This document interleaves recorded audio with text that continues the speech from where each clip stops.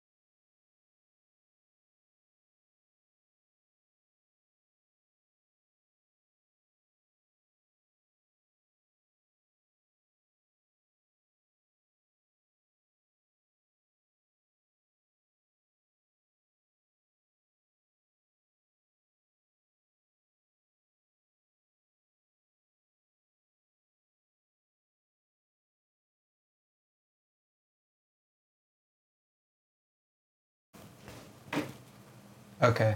Ask him now. Can you hear us now? Put a 1 in the chat if you can hear me now.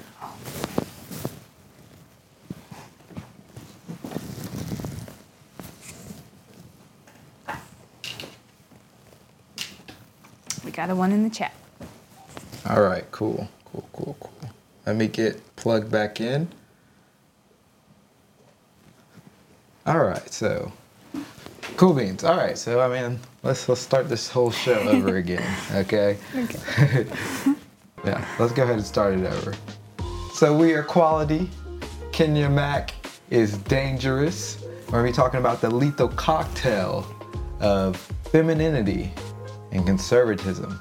And so as you see, we're gonna be talking about politics, of course, femininity, and we're gonna get into some, prof tips, which are my personal quotes, things that I live by. And we're gonna see what Miss Kenya thinks about them, because these are two that she's never heard before, and we're just gonna have a organic conversation. Quality people need you to like for the algorithm, because we're on a mission to spread some practical religion. I'm gonna acknowledge the quality folks. Here from the DMV, Aunt Cindy. Hey, Aunt Cindy. Glad you're back. I know you're a working woman, but we play pickleball, so sometimes we just gotta go a little early. You just gotta go a little early. But yeah, Amani also said that she can't wait. So thank you, Amani. I want to acknowledge you as well. Hey, Imani. Thank you for being a continued listener of the Quality Entertainment Podcast, all of them. We really do appreciate your viewership. And this will be interesting because I don't know if she still is, but at one point she was very into politics. So this should be interesting.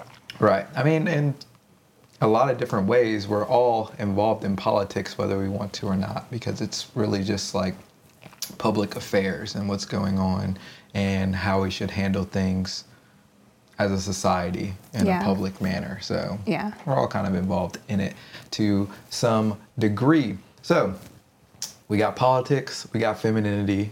Like I was stating before when they couldn't hear us, it's a two-way street as far as how I come up with the topics and the conversation for when I invite a guest on. And so when you sent me a list of, these are the things that I would want to talk about that I'm passionate about, politics and femininity were on there, and I picked those two. And so what about those two things make it a lethal cocktail to make you a dangerous woman? What about those two things together, like mixed together? Right. Okay, well, I guess specifically conservatism and femininity, just because, I don't know, I think when you kind of go back to just being traditional in itself, that's something that's not very valued nowadays, I would say. So I think going back to, I guess, the basics, or going back to the root or the fundamentals of things, I think that's what kind of makes, I guess, somebody dangerous or lethal in a world where those things aren't valued, because it kind of goes against the norm. So I guess I would say that. I'm going to try to... This isn't working like I wanted it. Come on. Oh, that's because I'm switching it on the wrong one. There we go. All right. Okay. So now, okay. Just had to do that. Great answer, though. So, yeah. So, I think that's a great segue into, politics. So let's get into our first segment, politics. So, politics. You went to school and you studied political science. Is that correct? Yep. So, political science. Why did you study that, and what was your thought process when choosing that major? It's always something that just came natural to me. Like in high school with civics and government, I took U.S. history, I took world history. Those things were AP U.S. history and AP world history. And I don't know, those things just came natural to me. I always thought it was interesting seeing just how cultures just came together, seeing how decisions you make now affect what happens 10 years, 5 years, 20 years down the road, the next generation. So just seeing how those things came together was very interesting to me. And then in college, politics or political science, you would have to take that as a gen ed kind of course. Right. And I just it was just easy to me. I just got it clicked. And then when I originally went to school for biology because I thought I wanted to be a doctor. And then I realized that was not it. So I was like, well, what am I going to do now, And then I was like, wait, let me just go back to what I know I'm good at, which is politics and political science, government, stuff like that. So that's why I went down that road. And I learned a lot because it's really cool because politics is a mix between marketing and I guess there's another word. I don't know. It's like a game, I guess. And I always thought that was pretty fun. So that's why I went there. Nice. So what about it makes it like a game, in a sense? Because you kind of have to... It's like a story. So you have to know how you're going to frame something in order to get a certain reaction or get certain people to follow your method or get someone to vote for whatever they want, whatever you want them to vote for. Right. So wording, changing the words to certain things, when you go voting and they have the the amendment section, and you Right. either are like yes or no. Just the wording of that can completely change someone's answer between a yes and a no. Right. So that's a game. And even just watching like the debates, like you can just see like some people are very they're very practiced in what they're going to say. Like they practice it over and over and over again to make sure that It basically becomes them, essentially. yeah, and make sure that they hit all the SEO talking points and stuff like that in order to get whatever demographic of people in their camp, pretty much. So, I got you. No, that's super interesting. I've always been interested in just from outside looking in at politics, because I'm naturally more of like business-minded marketing, like how do we sell stuff? And so that's what politicians are doing a lot, much of the time, is they're selling a dream, they're selling a vision that people can rally behind. And so that's why they have to have good campaign managers and people that, public relations, which is a big, part of any business, or, just anything that, well, it's part of marketing as well. So I learned all that, but it's a big part of like your campaign is like, how is your public relations? Are you getting out and, being active as far as your positive reputation and how the public views you? And so that's a big thing. So, I mean, if you equate it to a company as well, they have to do the same as well, because, there's something called it's like corporate responsibility, basically, where companies will, start foundations so that they can be known as a good company. And it's not necessarily that they wanted to start the foundation, but they need something to say, hey, we're helping, the planet, or we're helping, the less fortunate in some way, or we're giving back to our community. And so you want to be known as a good company. And the companies that, get caught maybe in a scam, or, there's always that company. I think when you donate shoes that got kind of exposed because it's like it hurts more people when they send it over to Africa than helps, or something like that. And then people were like, oh, these companies were just, trying to write stuff off and to look good. And so that's part of politics, that bleeds into politics, because oftentimes they're doing stuff just to look good. Yeah, and it kind of makes me think of, with big companies, like the company that puts the most ad revenue out there, they typically have the most customers in the sense of competition. So with like politicians, the politician that typically has the most funding to put out for advertisements and like traveling and doing all that kind of stuff, they typically do the best in the polls and stuff.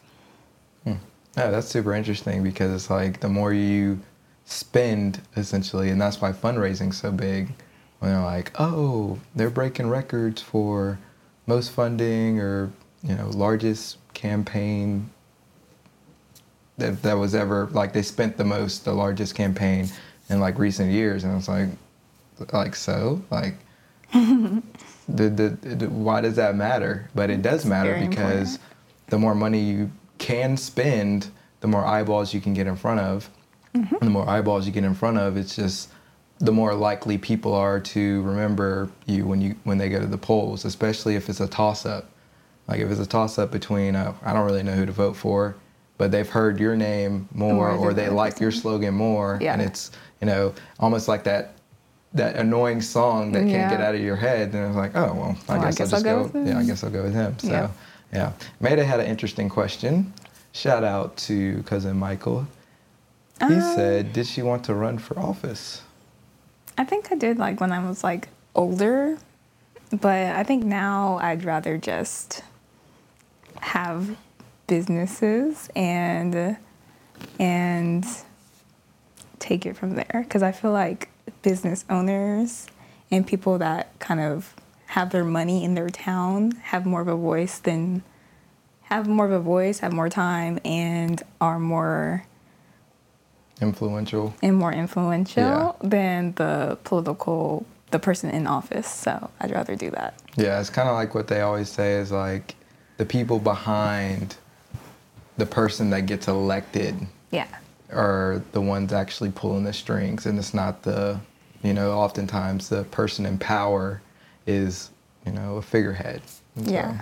Kind of like in that show, I don't know if y'all have watched Bloodline, but we watched Bloodline. Oh, yeah. Like that one guy, not saying that he was ethical whatsoever, but it was just kind of cool how he was like, he just could pull the strings in whatever direction, and he didn't have to be like the face of anything.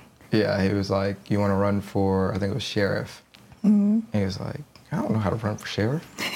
He's like, I got you. I got you. Don't even worry about it. Yeah. All you got to do is say yes. Uh-huh. And we were like, what? Does this happen in real life? Because, art imitates life in a lot of different ways. And so these ideas aren't coming from nowhere. So super interesting. So Mayday said, so gotcha. So future mayor. I don't know about that one. You don't know about that one? No. So with businesses, so you say you want to start, businesses. So how does that, what is the transition like from, being more political minded and being interested in that, now wanting to be more of a businesswoman, mogul type lady? Like, how does that translate? I mean, there's like qualities that flow over like from politics to being a business owner, because like there's the marketing aspect, and then you just have to like being creative. You have to be a hard worker, all that kind of stuff. That kind of like transitions well over there. And then going back to, I guess, being able to like be behind the scenes rather than being the face. So like if there is a candidate that, I don't know, I'm not really into, as of right now, I'm not really into the whole supporting candidates thing, but if it ever came to it, or if I was ever led to do that, then I could just be like, oh, you can just, here's funding for whatever. Or I could be like, hey, here you can use my space for whatever, or whatever. Right, like you could give back to help them with their campaign so they're more likely to win. Yeah. That's how you're showing support along with your vote. No, that's just super interesting. So, just continuing with the theme. So let's think big picture, got all these businesses, and you're like, oh, I'm going to support a candidate. What do you think you would allocate money to, or what would a conversation be like with that candidate? What do you mean? So like, well, let's start from ground zero. So say you're influential. What type of candidate would you want to put in office? Like, what are the characteristics? Oh, like my dream candidate? Yeah, what are the characteristics of that person? Okay. Well, first of all, of course, like, they'd have to be Christian, like, real Christian, like, in the word, like, they have to be about it, okay, first and foremost. Second, they have to have, like, a boldness, a strength about them, like, no one meek, no one that could be really, I guess, a puppet, you know? Okay. And somebody who, I guess, just had the same values as me, like, yeah, just only had the same values. I got you. So, all right, so now you got this candidate. What do you think would be the funding? Like, what would you, so say you got like $1 million or whatever, or X amount of money, and you're like, hey, here, what would you tell them to do with it? Or what would you want to, so what would you tell them to do with it? Make a really good commercial and put it everywhere. Okay. And like be on billboards and everything. Like put your face out there, put a Canvas team together. Just get out there. That's what is a Canvas team? Oh, that's like when you go door to door and you're like, hey, this candidate's running. We hope to get your vote, pretty much. Okay. So what is the importance of that? Because we always hear people say, oh, we went door to door and we did this and we did that. So what is the significance of that? Like, does it actually work, or are people annoyed? Because, like, Jehovah's Witnesses have gone door to door, different religious groups, and people seem to be very annoyed by that. So what makes political campaigns different? Well, when I did it, they went to voters that already voted for that party. So it wasn't so they have a targeted list. Yes. Unless someone moved, then that was kind of awkward, because I actually, there's a story where I was canvassing, and the person the door I went to, they weren't part of that party, and they were they got so mad. They were like, "What are you doing? You're not even supposed to be doing this." And I was like, "Oh, sorry. Wrong door. I don't know." Wow. That's interesting. Yeah. Man. Yeah, that's crazy. So let's switch gears a little bit. So what do you see wrong with politics in America now? Yeah. It's just so divisive, I would say. Because that's one reason why I decided not to pursue a career in politics, because it was just you're either on this side or you're wrong. Or you're either on the other side or you're wrong. There's no oh, well, maybe this side has a point, this side has a point, let's be in the middle about it. It's just so extreme, I would say. Yeah, there's definitely almost like a civil war of ideas going on, especially in America, where it's even if we've been friends, if I find out you support this one idea, then we have to, I can't talk to you anymore. Yeah.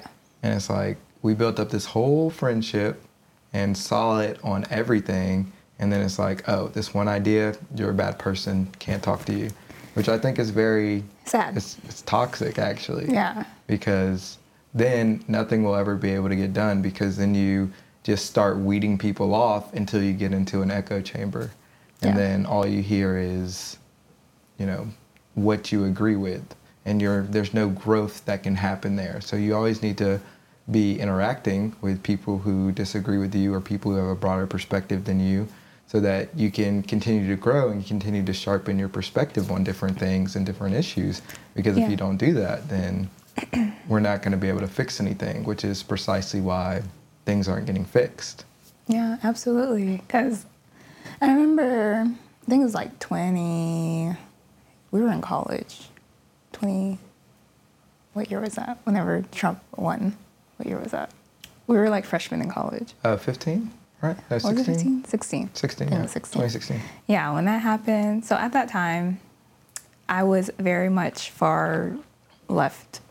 So at that time, but a lot of my friends. Far left? Well, you were way over there? I mean, I wasn't way over there, but I was definitely. I was how left were you? I was definitely pro-blue over there, okay? And I remember when he got elected, everyone was on Twitter at that time, and I remember I had friends that were pro-Trump or Republican and stuff. And I remember they were just saying stuff in Twitter, and I was like, no, we can't be friends anymore because you support this person. And it's now looking back, I was like, that's so messed up. We were really good friends, and I decided to just cut you off because of your political views. It's crazy. Yeah, and it's really sad too, because the people that you're supporting, that both of you are supporting, you know nothing about.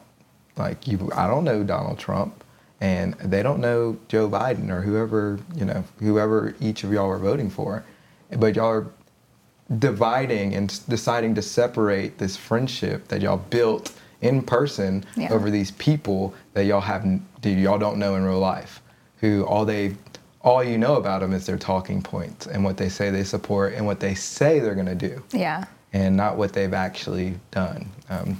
Of course, I'm not saying that presidents don't come through with everything they say, but most presidents don't follow through with everything they say, right? They might, hit some key things that they said they were going to do, but it's very rare that everything a president promised they said they were going to do that they can do, because you're fighting Congress and the different branches of government, and it's just hard to get stuff through, especially now that things are so divisive. It's even harder. So yeah, it's very interesting how that works, that we're willing to separate personal relationships Because of for a vote. a vote Yeah. on people we know nothing about, who Yeah.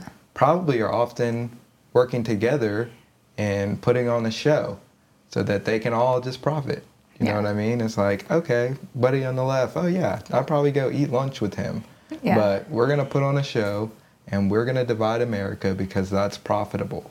Like if everybody Yeah. was kumbaya, right, then there wouldn't be as much competition, because competition is actually what drives profit, which is kind of the bad part of capitalism, where capitalism almost has no conscience.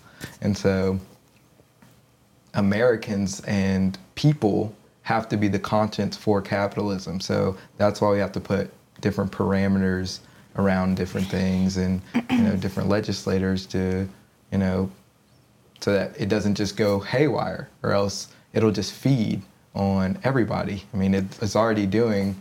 Look at Amazon. Amazon's feeding on just everything. All right, you want 2-day shipping? Okay. Oh, we can get it to you today now. It's like, it's crazy. And so now you're just like, boop, boop, boop, boop, boop, boop, boop. I mean, they give the people what they want. Yeah, they give the people what they want, but not what they need. Yeah. And so, but they whose don't. responsibility is that? I mean, it is. You do need to take some personal responsibility, but at the same time, it goes back to what you sell people, because things aren't always aren't always what they seem.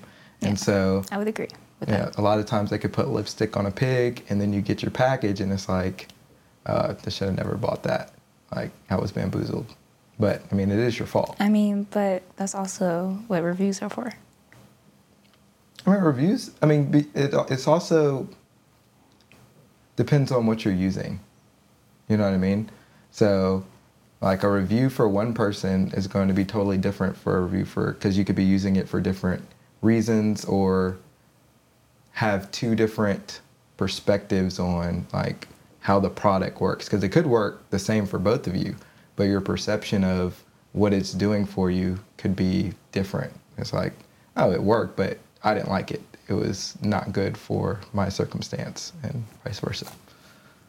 Yeah, it's interesting how all that works. What do you think needs to happen to, sort of right the ship and change politics? I think it's similar to what you were saying about capitalism not having a conscience. I feel like politics needs a soul, I guess. Okay. And the only way you can really like get your soul right is through Jesus. So I feel like, I guess practically speaking, I don't know. I feel like it would start with the constituents that are voting. And because if we don't vote, if everyone stopped voting, like, I don't know what would happen, but No, that would be... the government. It would just be the government. I don't know. Yeah. I don't know. But, I don't know. That's a hard question. Well, everyone can't stop. Well, what would happen is they would be able to manufacture votes. Because you have to sell that there's a democracy. And so if everybody stopped voting, well, they can't let that happen, because then It would you can't topple everything. Well, you're not able to sell the dream anymore, right? Because then it'd be like, oh, like, what is America? So they can't let that happen. So votes would have to be manufactured. It's kind of like the other countries where there's clearly a dictator, but then they have an election and they say, oh, yeah. this is a democracy. We had a free election. It's like, no, You think that would happen here? Like that? Or similar? I think votes would just be manufactured to show that, oh, like, record-breaking numbers this year, people voted. But if you actually went and did a census on who actually voted, it wouldn't match up. Exactly. It may not even match up now. Yeah, So, I was thinking that while you were talking. And that's not, I'm not, yeah, it's I don't have, yeah, that is a, it's just a thought. Yeah, that's just a thought. Like, so, yeah, not saying that that's actually true, but yeah. Yeah, I mean, I don't know how, but yeah, I think it would have to start with constituents, and I don't know. I feel like people also are afraid to like vote for like the independent person because they're like, well, it won't count anyways. But I don't know. It might do something that we don't know. I don't know. Yeah. I think people just need to change where their home, like their local body first. Oh, yeah. And they need to start make locally. They need to make it look like whatever they want it to look like. So they need to make that be paradise, or they need to vote for things locally that push it closer to the paradise that they see. And then, I mean, and that could look different in different places, because it does look different in different places. Like, I'm probably not going to go to certain places in California that are just really, really blue. Like, those probably aren't my people. I'm not going to jive with those people. So, but that's fine. It's like, they voted for, you know, their policies and stuff, and that's cool. And like, they have the right to do that, because that's what democracy is all about. Yeah. And so I think, and you hear a lot of people say that the local election is more important than the national election, because it affects you right immediately. There, yeah. Now, national elections are very important because it's about, all right, when stuff hits the fan, like, what's going to happen? Like, are we going to be able to come together as a country? God forbid we get thrust into war. Then what's going to happen? Are we going to be able to unite? Or are we going to be fighting on, no, we shouldn't go to war, yeah, we should. And then, you know, that's just going to cause a lot of issues.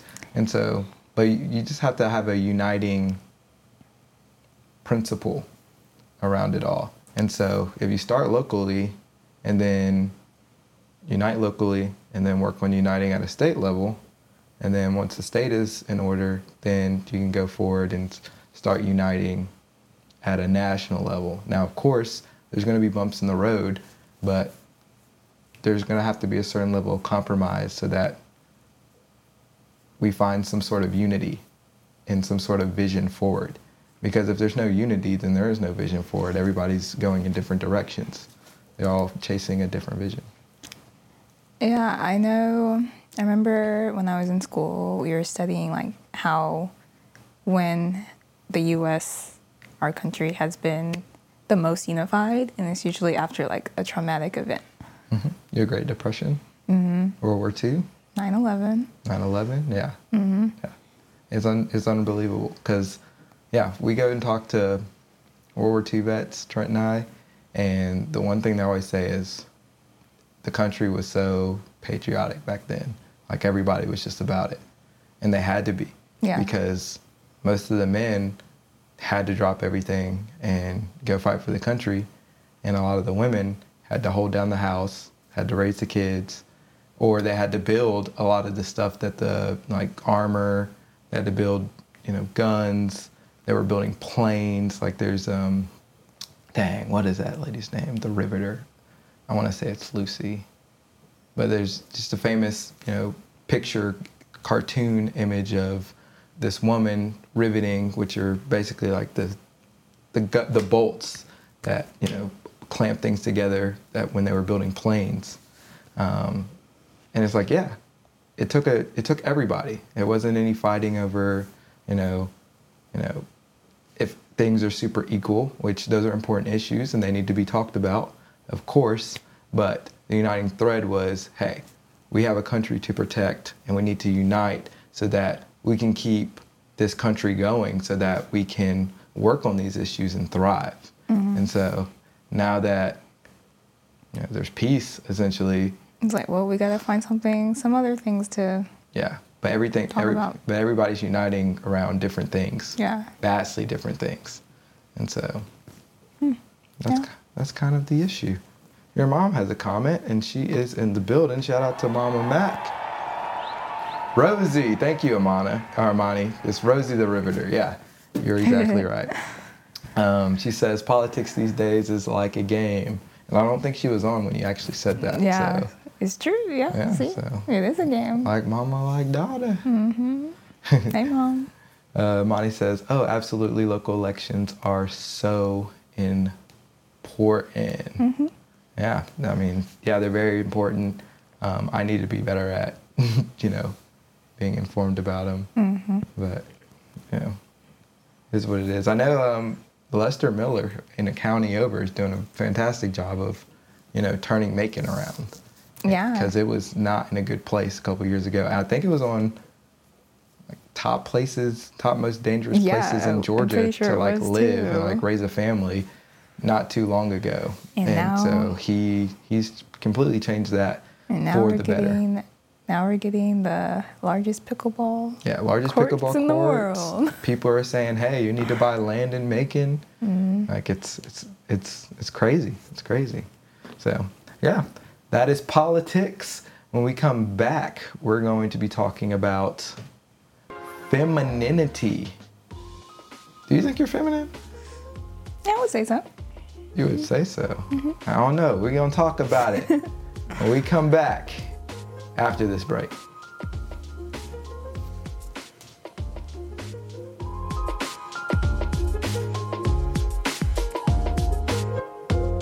What's up, quality people? I hope you enjoyed that quality segment. We're about to get into another one. But before we do that, I need you to stop and I need you to pause. I need you to share this with another quality person that they can come and be a part of this quality experience. Get everybody, all your friends and family in the chat, and let's really drive this conversation forward. We'll see you live right after this break.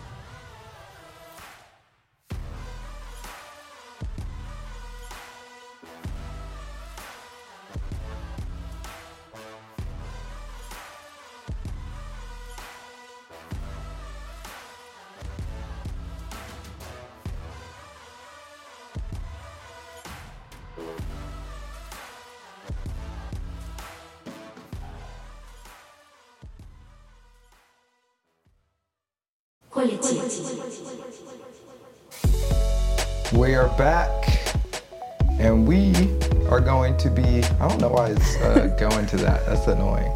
But we are going to get into our next topic, femininity.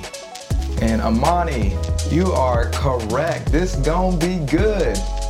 So make sure that you are sending this to your friends and family, invite them into this conversation. I know it's late, but we had things to do. We had a life. But if you're still rocking with us, make sure you like for the algorithm, because we're on a mission to spread some practical religion. So, Kenya McIntosh, femininity. Joshua Prophet. All right, so you said you're passionate about femininity. What does that even mean? I feel like we've gotten away from that as modern women and women in today's time. I feel like we've gotten far, far away from traditional femininity, biblical femininity. So I am wanting to bring it back, and that's what, Faith and Beyond is about. Just talking to other women about their faith journeys and how they move through life and things like that. So to encourage the next generation or this current generation to be a little more feminine and seek God's will. What is biblical femininity and traditional femininity? Because you said those, and those just sounded like buzzwords to me, so I don't know what they mean, so I need you to break it down. Okay, so there's different kinds of femininity out there, so depending on what you search and what you look for. So there's traditional femininity, biblical femininity, there's divine femininity, then there's dark femininity. Whoa, time out. There's dark femininity? Yeah, there are people that are into that. What does that even mean? It's more so like touchy. Like dark people? No. Like, the what? Like diving into like more of like the witchcraft side of things. Oh, okay, we're moving on. Yeah. All right. Yeah. So, but biblical femininity is basically like what is taught in the Bible about women, like women in the Bible, how they behaved, how they moved, like Ruth, Esther, things like that. So like really like studying them, and of course there's other women in the Bible, but just studying them and like however they moved, we should move, like Proverbs 31, things like that. Okay. What would you say, let's stick with biblical femininity for a second. What would you say your favorite model, I guess, of a biblical woman would be? Besides Proverbs 31, everybody says that. Yeah. But you mentioned a couple names like Ruth, Esther. I don't know. I would say Mary. Esther. Okay. Esther, definitely. What specifically about Esther? Because I think did I not get the book? Mm-hmm. It was like the little picture book, but it had the words, but it was like in an artistic way. Yeah. Yeah. Yeah. What about Esther? I think just like the whole story itself, but I guess specifically about femininity, just how it kind of like led up to her being chosen to be queen and her as a queen. So like her leading up to being a queen, it just showed like the process and the things that they did to prepare her for that. And also kind of showed how she listened to like her cousin, Mordecai, and he like told her like, hey, this is what you need to do. And she like listened to him, and just like the different beauty practices that they did in there also to like prepare her to like meet the king and stuff like that.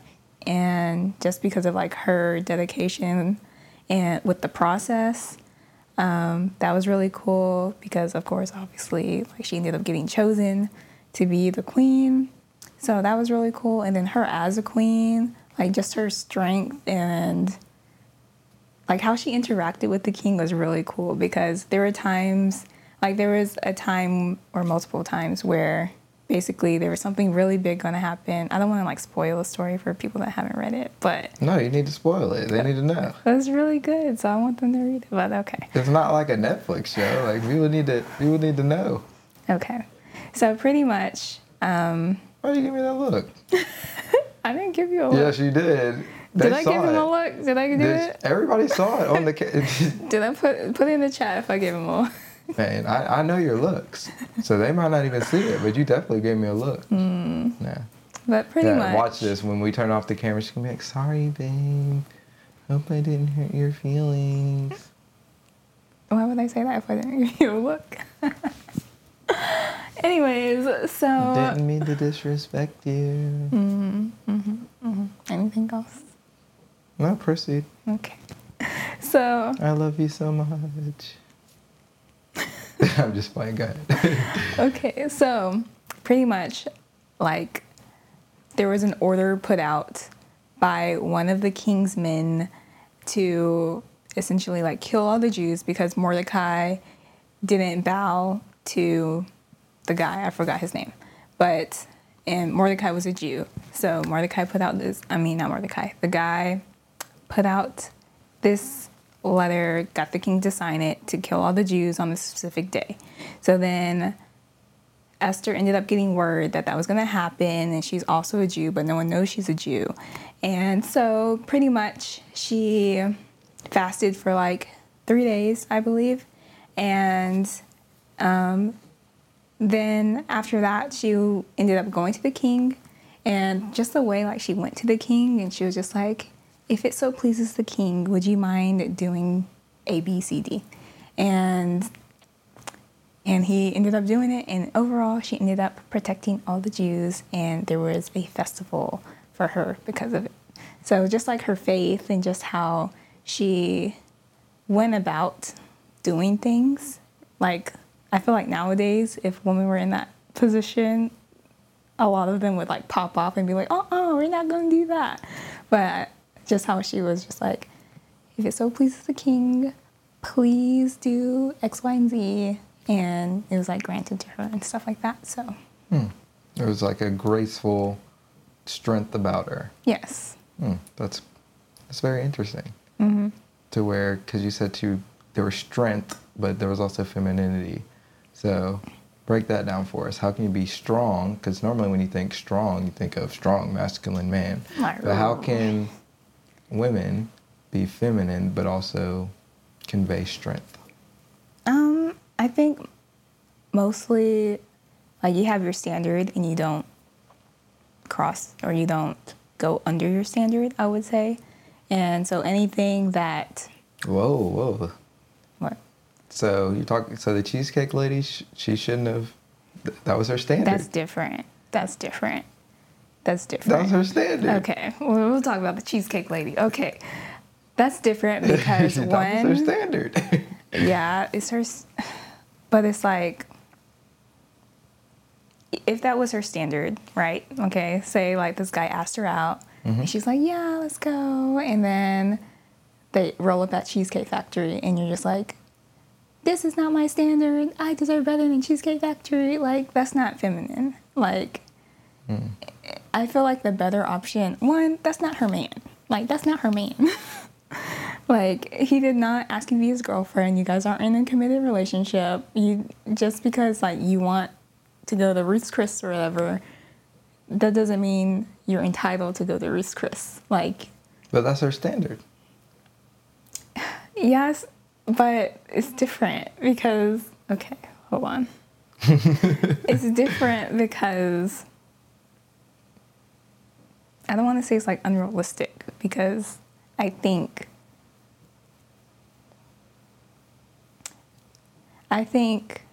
there's materialistic standards and then there's like intangible relational standards. Like, yes, there's a certain word I'm looking for, like a value, like... Oh, like virtues? Yeah. There's like materialistic and then there's things that matter. Right. And I feel like a lot of materialistic things don't matter because it's like, okay, you're only going to have it in this life. Right. Like, what does that matter? Like, it doesn't matter.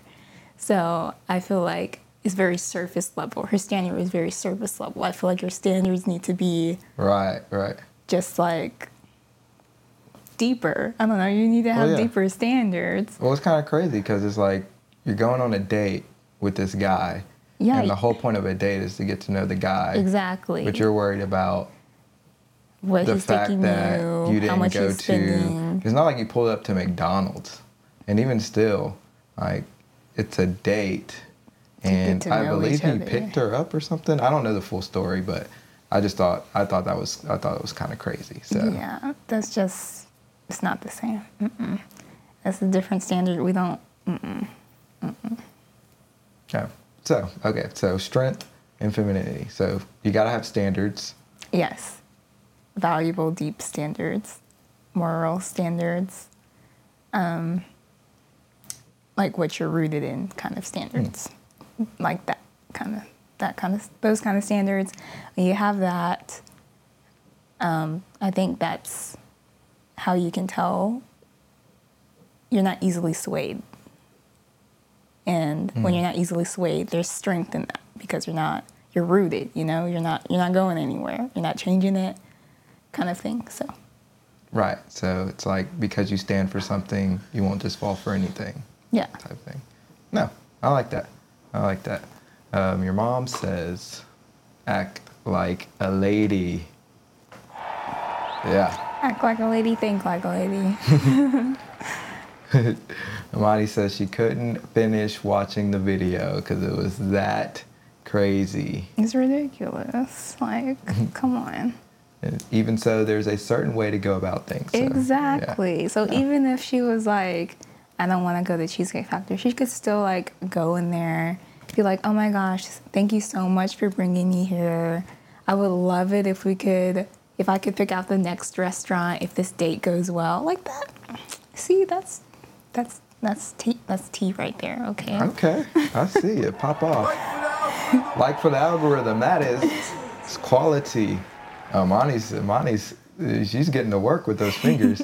If a man took me on a date to McDonald's, would it be my first choice? Absolutely not. But I'm not making a video and bashing that man for social media. So rude. Yeah, because it was almost That's rude.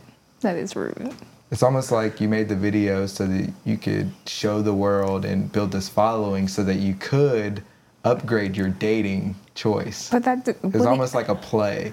But it's like that wouldn't even work, especially if there's a particular kind of man that she wants that would take her to somewhere expensive. Mm-hmm. I just feel like that wouldn't work, especially if she's like wanting to be married and she wants like a husband kind of person to come into her life. Like I feel like But that's not the way she was thinking. She was thinking, hey, like if I put this video out and I get a bunch of following, then I'll get to upgrade, you know.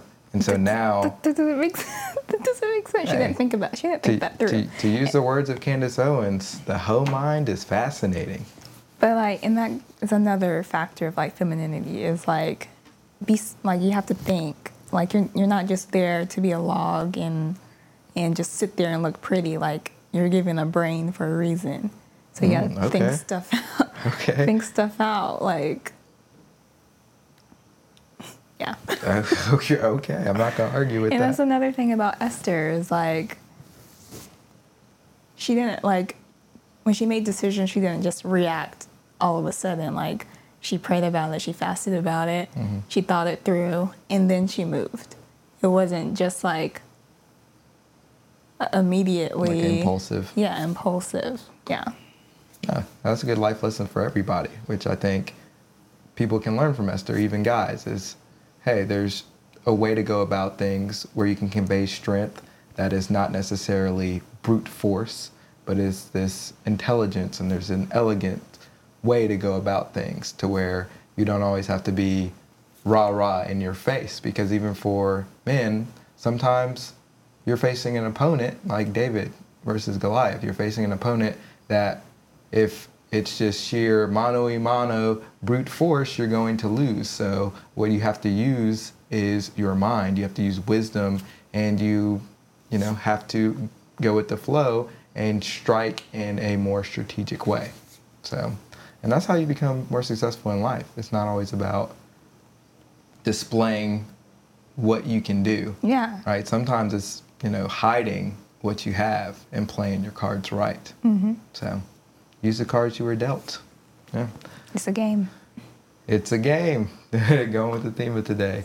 T-Mac says, straight up ridiculous. I must say, the oyster lady was searching for attention. That's another thing. What was the oyster lady? I think I saw that video, but I can't remember. There's too many videos coming out. Yeah, I don't think I watched it, but I guess basically... Oh, yeah. She went... Okay. I think the guy took her out on a date, and he was like, let's just go out for drinks. And then she was like, oh, well, there's like an oyster deal or whatever. So she ended up like purchasing a bunch of food and oysters. Oh, yeah. She ordered stuff. like 40-something oysters, like something ridiculous. He was like, mm-mm. Yeah, you pay. No, you can pay for that. No, that's wild, man. Because it's like, oyster bars are generally, they're not cheap, right? It's more of a niche, finer dining type of establishment generally. And so that's almost like a privilege to go to an oyster bar. Like they don't just have oyster bars in other countries where you just go and you have oysters at like countries that aren't like first world. You know what I mean? And so a lot of times we take our great privilege for granted, but then we're always screaming, oh, we need to help the less fortunate. And it's like, some of the less fortunate here, now, don't get me wrong, there's some people that are really down bad and that definitely need help. But a lot of people that are less fortunate here, or in perspective to the rest of the world, aren't so less fortunate, right? It's relative poverty. Yeah. In a lot of cases. So, but now there are some people that are down bad that do need help, and we do need certain socialized programs for them, but that doesn't mean socialize everything. That makes sense. No, I don't agree with that. I mean, like, I agree with your statement. Yes. Yeah, I got what you're saying. Yeah. Yeah. I got what you're saying. All right, so let's dive more into femininity. How does one become feminine? Like, what does that journey look like?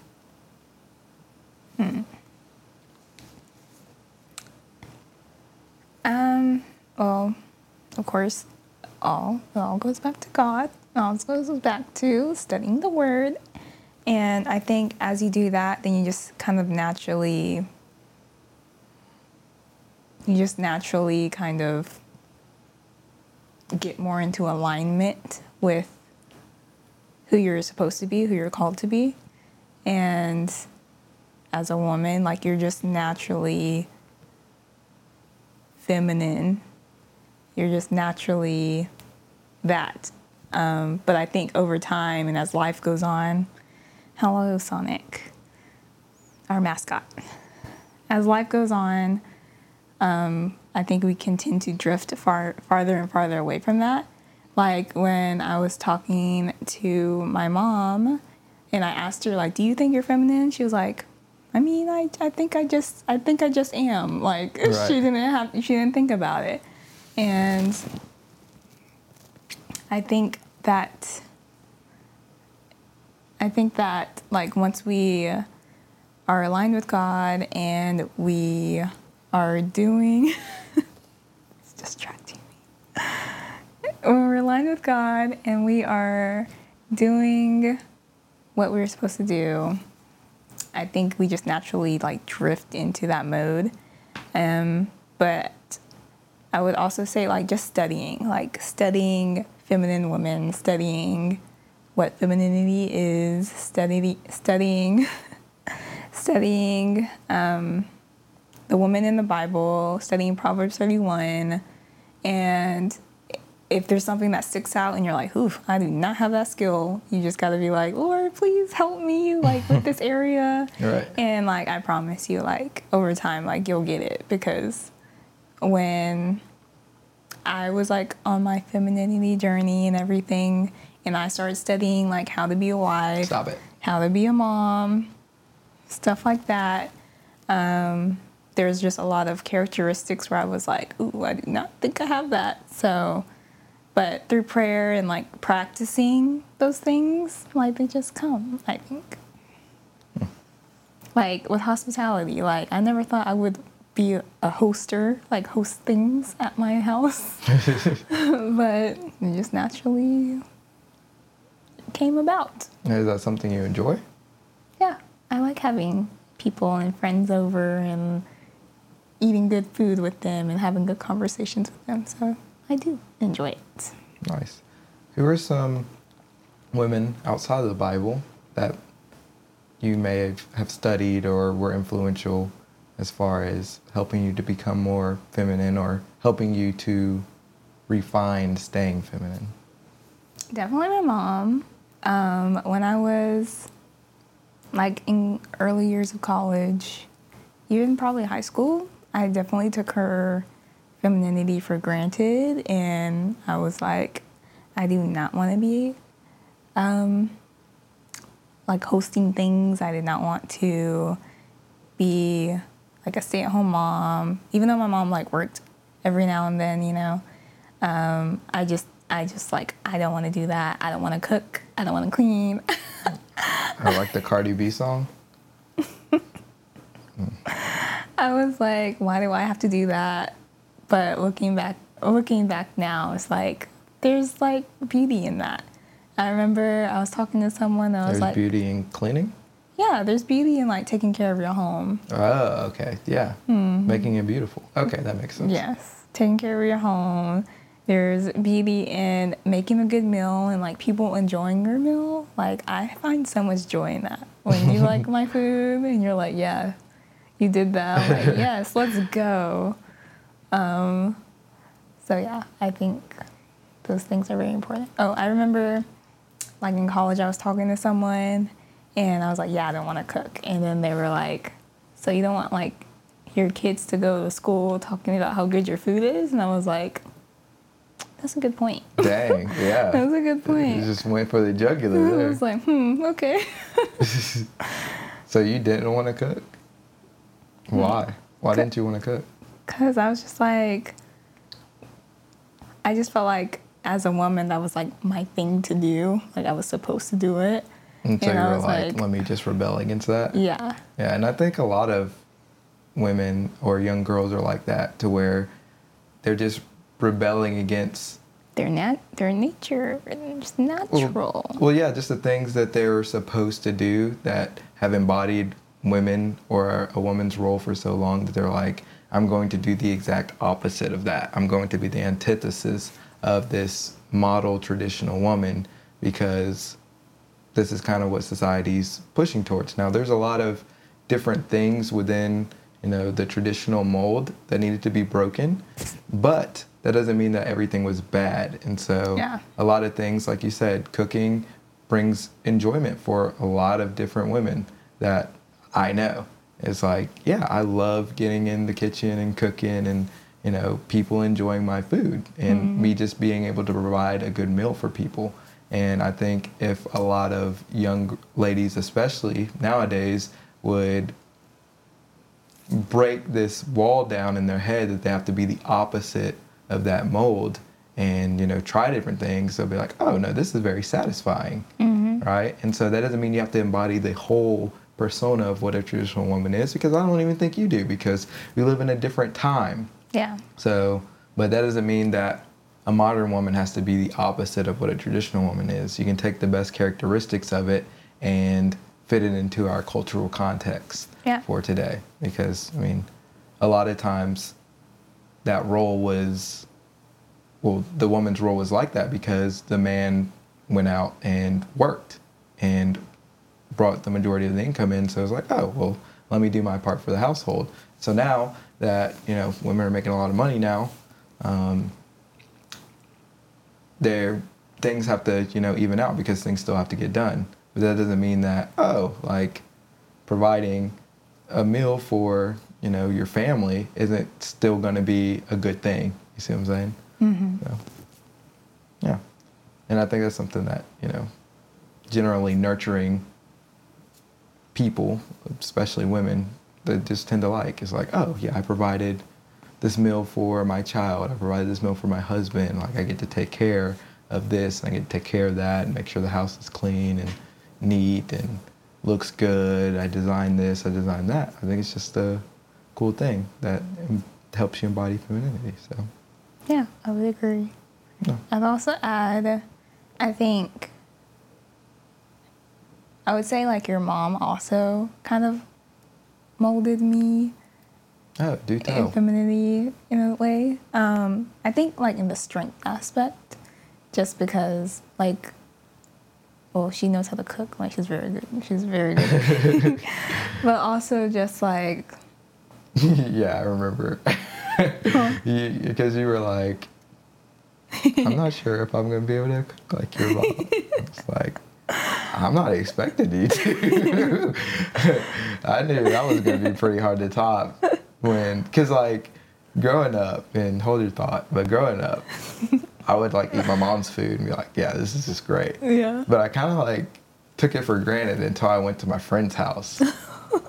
And like everything was just different. And you're just like. You're like, oh, wait a second. I was like, this is worse than the. No, I'm not gonna. This is bad. You know what I mean? It's like, because like, presentation not as good, but it's like, okay, like, my mom goes over the top. She's just one of those moms. But then you cut into the chicken, and it's like, oh no, this is dry. It's like drier than I'm used to, and not even that it's bad. It's not like totally dry, but like it's just way drier than you're used to. And then everybody's talking about how good the food is, and you're like y'all don't know. It's real funny how when people have certain gifts and you just grow up with them, or grow up reaping the benefits of their gifts, you can often take it for granted until you have to go somewhere where that somebody else has to showcase that same talent and they're not as talented as it. So, yeah, it's very interesting. But proceed. How did my mom show you strength? Oh, just how, I would just say, just how she, you know your mom, but just how she carries herself. Like, she's still, like, she knows how to dress. Like, she dresses very classy, very put together. And she has a strong personality, but she's also, like, has, like, a nurturing, care about you side also. Yeah, it's a very interesting dichotomy. Yeah. Like, she's very upfront and direct, but then also at the same time, like, very come over and let me provide this meal and let me Yeah. do this and we'll have you over. But at the same time, she's like, I don't want people in my house. So like, it's really funny. It's really funny to see how my mom works. But yeah, that's awesome. That's awesome. Do you have anything to add on femininity? I would say, like, if you are watching this and you do want to be more feminine, it takes time, and there's a lot of layers to it, but start with Christ, and then everything will fall into place. You will find your own style and everything, because I think a lot of times people think femininity is like this one box, and you fit in this one box, and everyone who's feminine has to look a certain way, but I think there's different styles to it too. So I would say that. Oh, well said. I like that. So that is our femininity segment, but stay tuned because when we come back, we're going to be getting into prof tips. I'm going to be sharing 2 quotes that I found interesting to talk about with Kenya. She's going to give her thoughts and perspective. We're even going to react to a video. So don't touch that dial, as they used to say in the old day.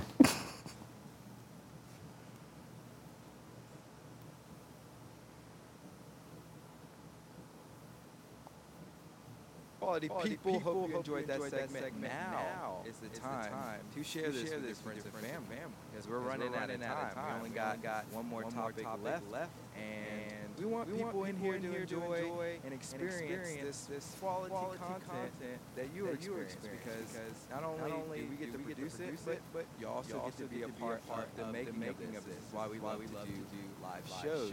And we will be back live here right after this break. I need you to hit that share button and like for the algorithm. Hey guys, welcome to the Conscious Outlet Podcast. We are officially a part of the Quality Entertainment Network, and we are so happy to be here. I'm Miracle Monique. And I'm Alan J.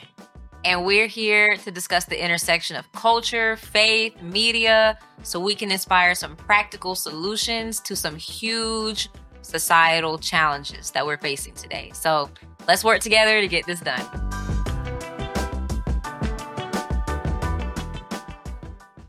Quality. All right, it is time to get into our third and final segment, prof tips. So we're going to be talking about some of my tips. Now, before we do that, thank you, T-Mac, because apparently we did a nice job on femininity. So, into our third topic. Before we get into it, I need you Fight for the algorithm. because we got some more quality content on the way. Amani saying, having that wisdom and self-control is big. So that was referring to the Esther, when we were talking about Esther. And she was also saying, yes, you naturally want to be nurturing and want a provider. So talking about like a man that provides. So Yeah. thank you for your comments. So into prof tips. So I've been, writing quotes down for the longest time. I used to share different quotes that I found interesting from other people, or just different ideas that popped into my head on social media in a series called Prof Tips on Instagram and Facebook. And I did 226 of them until I started upgrading the content to stuff like this, And that was actually the beginning of my content journey, was making these prof tips. Sometimes I did skits, sometimes I just sat down in front of it or in front of the camera. Yeah, you did those games. That was cool. Oh, okay. So, well, Was that a prof tip or no? that wasn't a prof tip. Those were just like the Animoji games. Yeah, those were cool. That was just an idea I had, and it actually worked out pretty well, but it was a lot of editing. I would not do that again. You gotta put some of your legacy ones up here. Yeah. Oh, I should do like an episode on the break of the Animoji games. That would be pretty sick. So, yeah, I might have to look into that. But the only problem is they're like Vertical. So I'd have to make like a different, whatever. I'll just make a different graphic for it. But yeah. Anyway, so that was prof tips. So now I have a whole, basically journal segment in my little notebook that I have of prof tips that just different quotes that pop into my head, and I'm like, oh yeah, I need to write that down. And then I have another segment for like Bible ideas. So just thoughts about theology, or thoughts about God, or thoughts about this, thoughts about that. And so those compile prop tips in their totality. So here are two. So we're going to get into the first one here. And the first one is, sometimes silence is the best music. Mm-hmm. So what do you think about that prop tip? I would agree. I mean, I think it goes back to, I think what we were talking about earlier or last week, when it comes to sometimes you just have to be in silence and meditate on the word in silence and just be, I think. Yeah, I would agree with your prof tip here. Awesome. Yeah, I think it goes to, sometimes we just need stillness in our lives. Mm-hmm. And we were talking about this, that one of our last episodes, where it was like, yeah, we just need to take a moment, especially when we wake up. The best thing to do before you get your day started is to properly attune yourself to and put yourself in the right frame of mind so that you can be the most productive and optimize your day effectively. And silence is necessary in those situations. You need silence so that you can be able to listen to people. You need silence so that you can especially listen to what God has for you. And a lot of times, this goes back to the segment, is when we pray, we're just, shouting at God. We're shouting out requests, shouting out what we want him to do for us, shouting out these different things, maybe asking him why, instead of being silent and listening so that he can reveal the answer. And so sometimes silence is the best music, because there's also a problem with always just needing something going, right? And I feel like that builds more anxiety when you can't just be still and enjoy being. Just being, just being, and just the stillness of life. Like, it just shows that you don't really have peace if you can't, just go on a walk in nature and just walk, right? If you gotta constantly have something going in your ear. And sometimes I get caught up in this too. It's like when I'm working, it's like TV's gotta be on. This has gotta get going. This has gotta be going. And sometimes I'm just like, this is too much. Like, I'm overwhelming myself unnecessarily because I'm like overstimulating everything. Mm-hmm. And so sometimes the best thing to do is like, all right, I'm just gonna work. All right, no music, put my phone on the opposite side of the room. We're just going to get in the flow of just work and doing what I have to do. And then when it's over, then I can go and do something else. But I think because of our technology, which is a great blessing, it's also bestowed upon us somewhat of a curse, to where now it's super easy to be overstimulated with just everything, whether it's phone, notifications going off. And it doesn't help that they optimize it so that you stay on the phone, or that you get this dopamine hit every time you hear the ding, and so... Or get the notification, this person's following you. Yeah, exactly. This person liked your post. Right, and so you have that, and then you got to worry about work, and then you got to worry about personal stuff, and then things just start to pile on very quickly. And so sometimes you have to learn the discipline of, okay, let me just compartmentalize this. Let me focus on this thing. Let me put everything else to the side, right? And then move on step by step by step and enjoy as much silence as I can throughout life, even when, I have to be doing something. Mm-hmm. But also, you also need to carve out a time during the day where everything is just still and you could just be, and you can really get to understand who you are, because that doesn't become apparent to you unless you are silent, unless you are still, unless you are able to be, and you're able to be comfortable with that. So like, sometimes I can just sit in my room and just do nothing and just think, and I'm good. I don't need anything. I don't need anything from anybody. I'm just being. And I think that's true peace. Yeah, I think I would agree that it's true peace, just being able to be, whether that's you walking and enjoying the moment, enjoying the birds, enjoying Right. the sounds of the wind, Where's Sonic at? Right here. So yeah. So Sonic, come here. She's she's bathing herself. I don't care.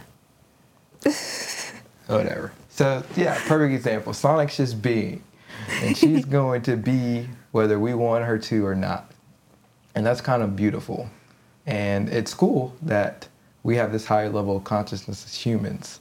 But sometimes we miss the beauty of life and just being still and just being present and just being comfortable in your own skin. And I think a lot of things in society have stripped us from that because they want you to do this and they sell you this and they sell you that. You got this campaign going on here. They want you to be worried about the environment. They want you to be worried about this. And so many and things again, going on. A lot of this stuff is important. Some of this stuff isn't, right? But you just get overwhelmed and bogged down. And so carving out that time to get to know yourself and to be grounded will help you navigate when all these things are thrown at you. You'll be able to filter things more effectively. Yeah, I also learned today that working out without music actually gets you through your workout faster. I believe it. I don't really like working out with music. I used to do it when I went to the gym, but I always just like, all right, let me just hammer this out because I feel like it's distracting sometimes because then you're just like... You're kind of waiting for this beat to drop or you're waiting for the next song or you don't like this song so you stop and you're like...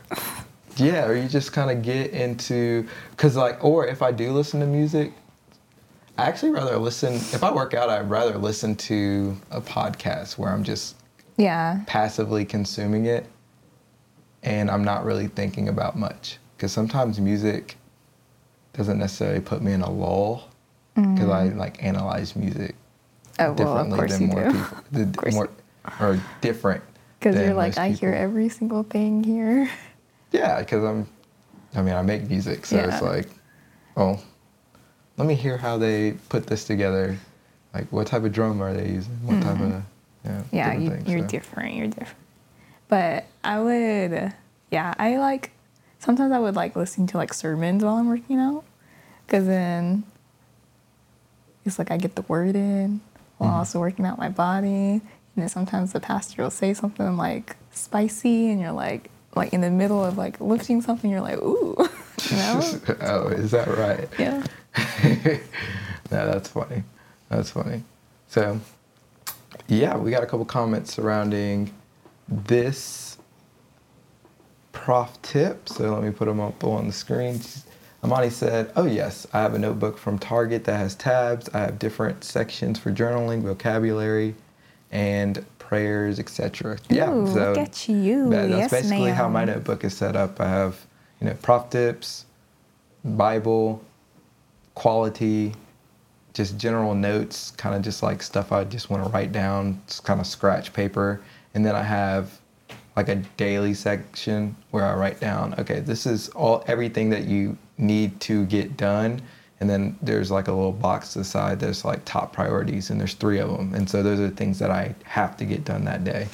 And so I make sure those are checked off at minimum, and then try to go through, all the rest of the stuff that I have going on.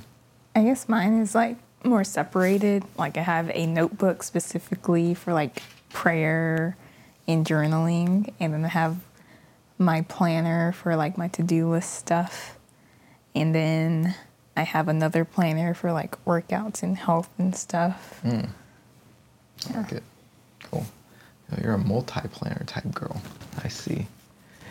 Amani said, yes, you need silence to hear the voice of God. Gary. I like that. And she also says, silence is one thing I'm definitely working on. Also waiting on his time.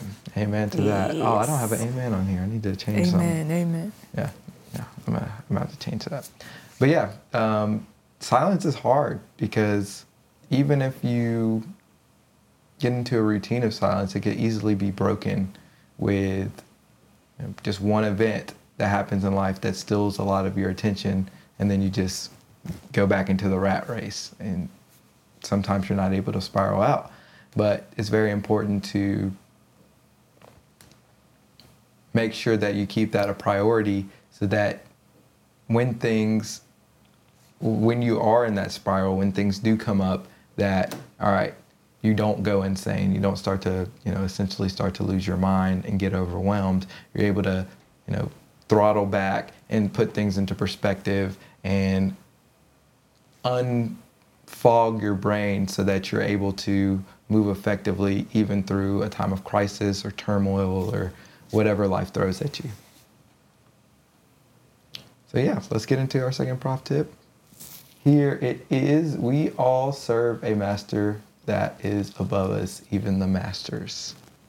So what do you think about that? It makes me think of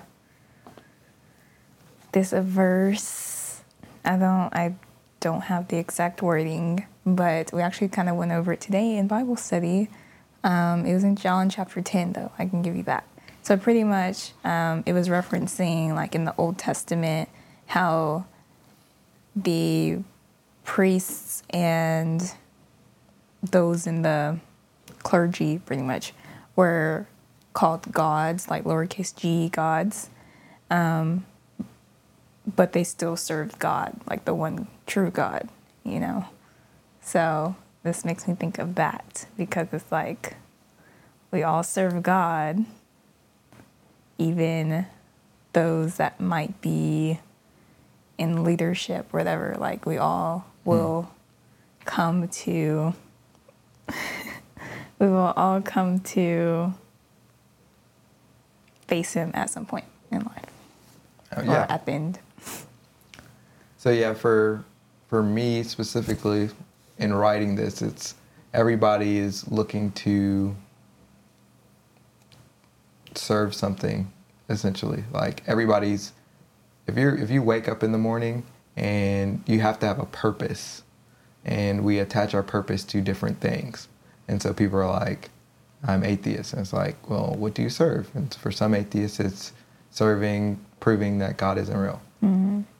For some people, it's, I'm going to save the environment. So I think Jordan Peterson says that people are always looking for a messianic problem to solve, to where they can be the savior of something. Yeah. Right? And it's good to do, good work and to go out and fix things in the world. That's what we're called to do, to be the light and to be the salt of the earth.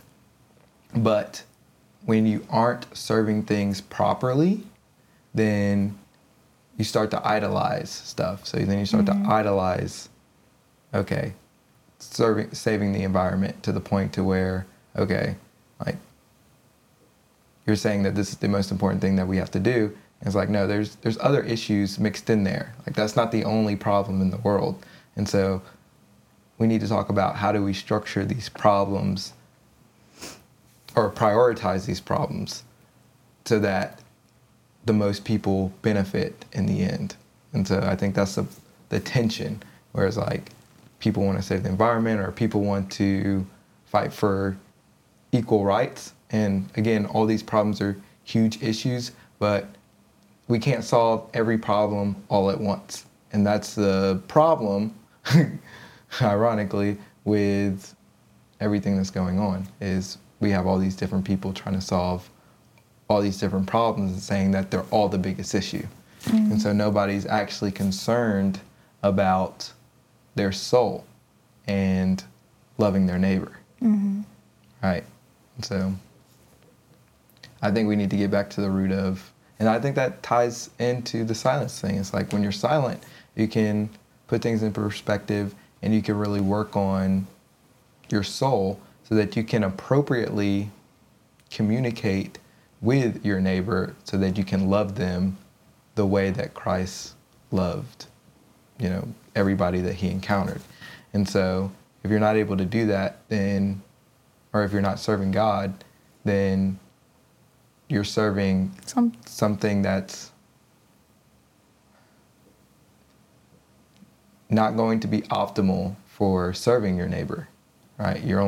It's only optimal for serving your personal agenda, this idea that's in your head, so that you can be the savior of whatever you're trying to save. Okay, I like it. Yeah, so that's how that cookie crumbles.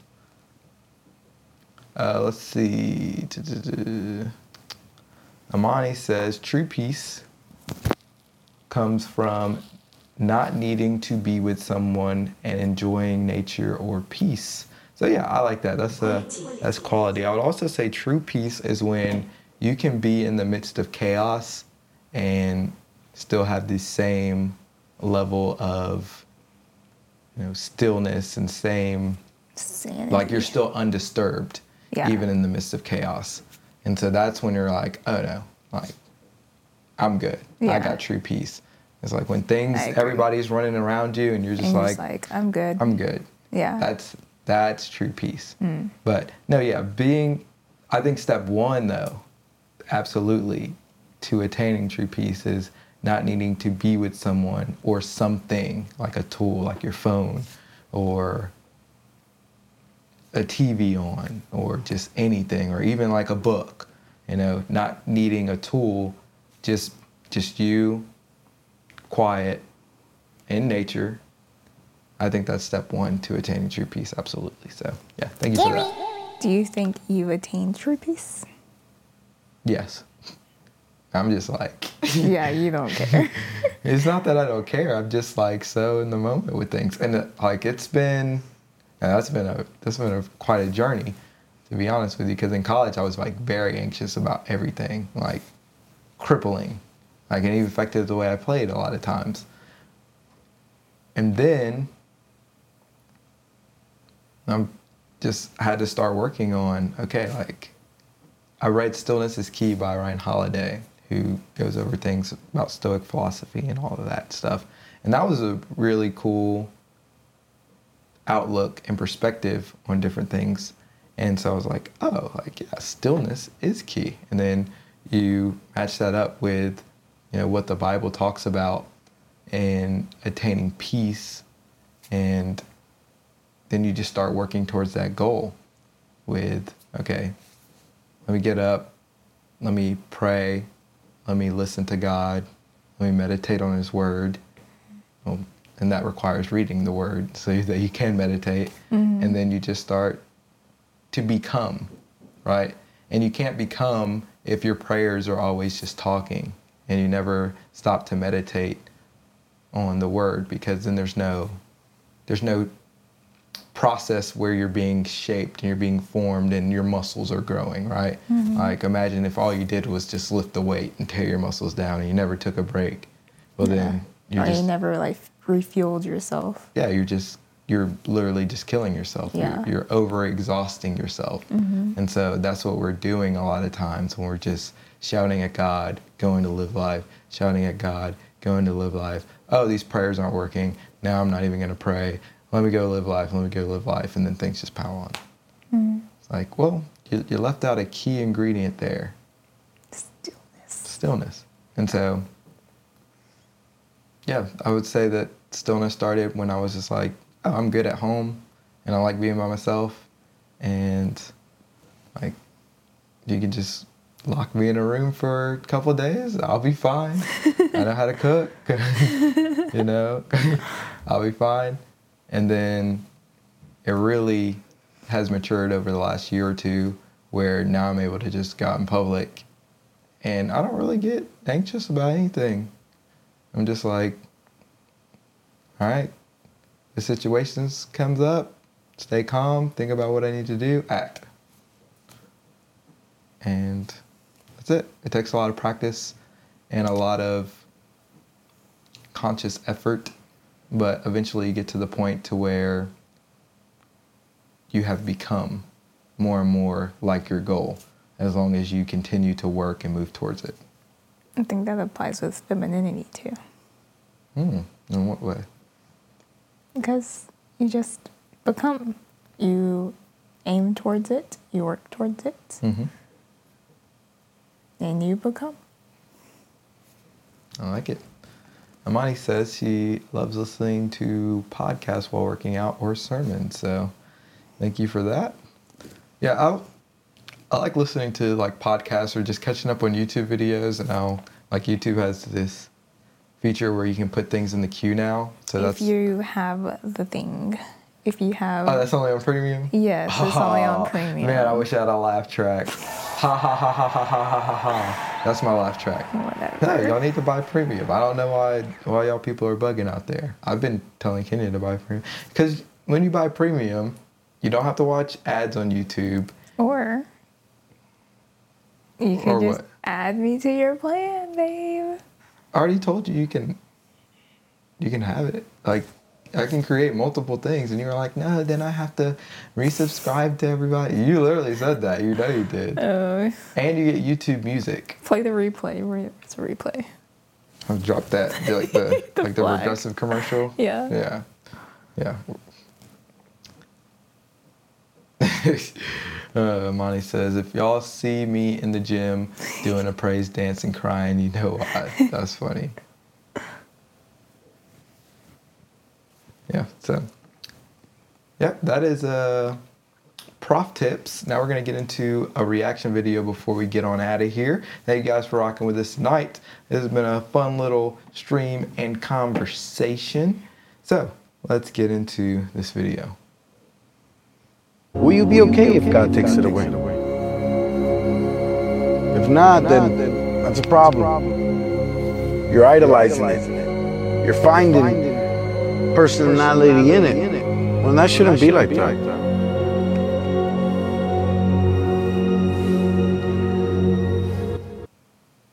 Ooh, that's good. That's good because it's like if you do think like you would just not know how you would act or if you think like you'd be just so upset about something being removed from your life, like God removing something from your life, that is a good indicator that it is an idol. Yeah, it's really good. Yeah, it's very interesting that when you have to watch what you attach yourself to, like your attachments. Mm-hmm. It's like, are you so attached to your phone or to being with this one particular person that if they were removed from your life, that You wouldn't be would able to crumble. function. Yeah. Yeah, you wouldn't. I mean, not that you wouldn't be sad or you wouldn't miss their presence, but that you wouldn't be able to continue on. Like, it's that crippling of a circumstance for you in Yeah. your head. That means that you have misprioritized and misvalued things on your hierarchy of values. Mm-hmm. And so it's like, yeah, would you be okay? That's a good question to ask. Anything, like, would you be okay if this were taken away? It's like, well, yeah. And I think that's a big reason why I've been able to attain so much stillness and peace, because I've detached myself from a lot of different things. Not in a bad way, in a very healthy way, to where it's like, yeah, I use this and I recognize it for what it is. This is a tool, like cameras. I love camera gear. I like buying camera gear. I like buying all this audio stuff. I like playing and making these productions, right? But if it were taken away tomorrow, it's like, yeah, I'd be sad that I couldn't do it, or I'd be sad if a camera broke. But it's not like it's the end of the world. Like, life still goes on, and you can get another camera. There might be a different circumstance down the road where I'm able to do this again, right? It's not like it's the end, Yeah. right? And people see it as like the end all be all. And so when you see things as the end all be all, that's when you know that it's an idol, right? Because ultimately, God is the author and the finisher of our faith. And so he is the only end all be all for us. He's the Alpha and the Omega. And so if something is stripped away from you and you have that mindset that, oh, that's it, well, then you know that you're putting that before, what God has in store for you. Yeah, I like how you phrased it. That's good. Good stuff. Why, thank you. So, yeah, that is that video. Are you able to, detach from things? Like, how are you doing in that department? I think I'm pretty good. I think I'm pretty good at detaching just because like I've been in a space where it was hard for me to detach, and I would like have idols. So like knowing how that feels and knowing, hindsight's 2020. Right. Now it's like if I even like catch myself creating this idol or creating this codependency like with me and you or whatever, I'm just like, Lord, fix it. No, we do not need this. No, we don't. Mm-mm. So, yeah, I would say I'm pretty good. I like that. Yeah, because especially in relationships too, where you're like, man, I can't go on without this person. Yeah. It's like, well, what are you gonna do then? Do you see what I'm saying? Yeah. It's like if, Lord forbid, they were to go and you were still here. It's like, well, you still have life to live, and it's very sad and it's very tragic. But now you have to lean on the other people around you to get through this tough season, and that doesn't mean that it's the last. Or I mean, let's take it down for something so morbid. Let's take it down to a boyfriend, girlfriend, and they break up with you or something, and you've just been holding on to this relationship. Like in Twilight, and that when Edward broke up with her and she was just staring out the window for like 5-6 months. Like that was wild. That's not healthy. Yeah, and it's like, there's other guys. That doesn't mean that that's going to be the only relationship that will ever make you feel like that. Like there might be something that makes you feel even better, that's in a much more healthy manner. Like the relationships flows. And even even before like you get in another relationship, like there's just like you have a purpose. Like there's things in life that you're supposed to do and accomplish, and that may or may not be with a person or another person or whatever. So it's like there's life, like you said, like there's life to live. There's so much to life rather than wallowing and being so stuck and fixated on this one thing when there's an abundance of other things out there that you could explore. No, I like that. That was quality. Now, this has been a fun little show, a lot different from a quality pod, but do not fear, because a quality pod will be here tomorrow. We'll be going live at 4 p.m. Eastern Standard Time. We're at 673 subscribers, so thank you for sharing this with your friends and family, because we're climbing up the ranks. We're also putting out videos every single day at 3:30. That started today, and so they're going to be clips of these longer live sessions. So if you miss something and you find a topic that's interesting, or if your friends weren't able to tune into the live but you're like, oh, they nailed this topic, look for that video to drop and make sure you share that with them so that they can get this content. So thank you for joining us. Remember, tomorrow at 4 p.m. we'll acknowledge a couple more comments before we get on out of here. Amani or T-Mac says on quiet read. On quiet read, Psalms 46:10, silent enables us to let God reach out to us. Yeah. Amen to that. That's also why the time of isolation is really good for people new to the faith. Yeah, absolutely. So that they can spend time with God rather than spending time on people shaping their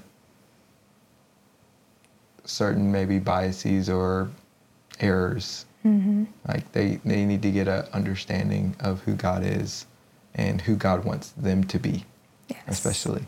Amani says, there is so much peace knowing that God is in control literally all the time and nothing surprises him. Yeah. All right, and last one, even in relationships, I know I'm going to love my husband, but that doesn't come before God. I need to know that I would be satisfied with just God himself. So yeah, Absolutely. it's like, well, God's the thread that's supposed to hold you Us two together, together. yeah. So if you don't have him and he doesn't have him, or one of you doesn't have him, then the bond is going to be easily broken, right? But if it's like the 3-chord bond's not easily broken, that type verse. Like if there's God, man, woman coming together in holy matrimony, then that is hard to be separated, right?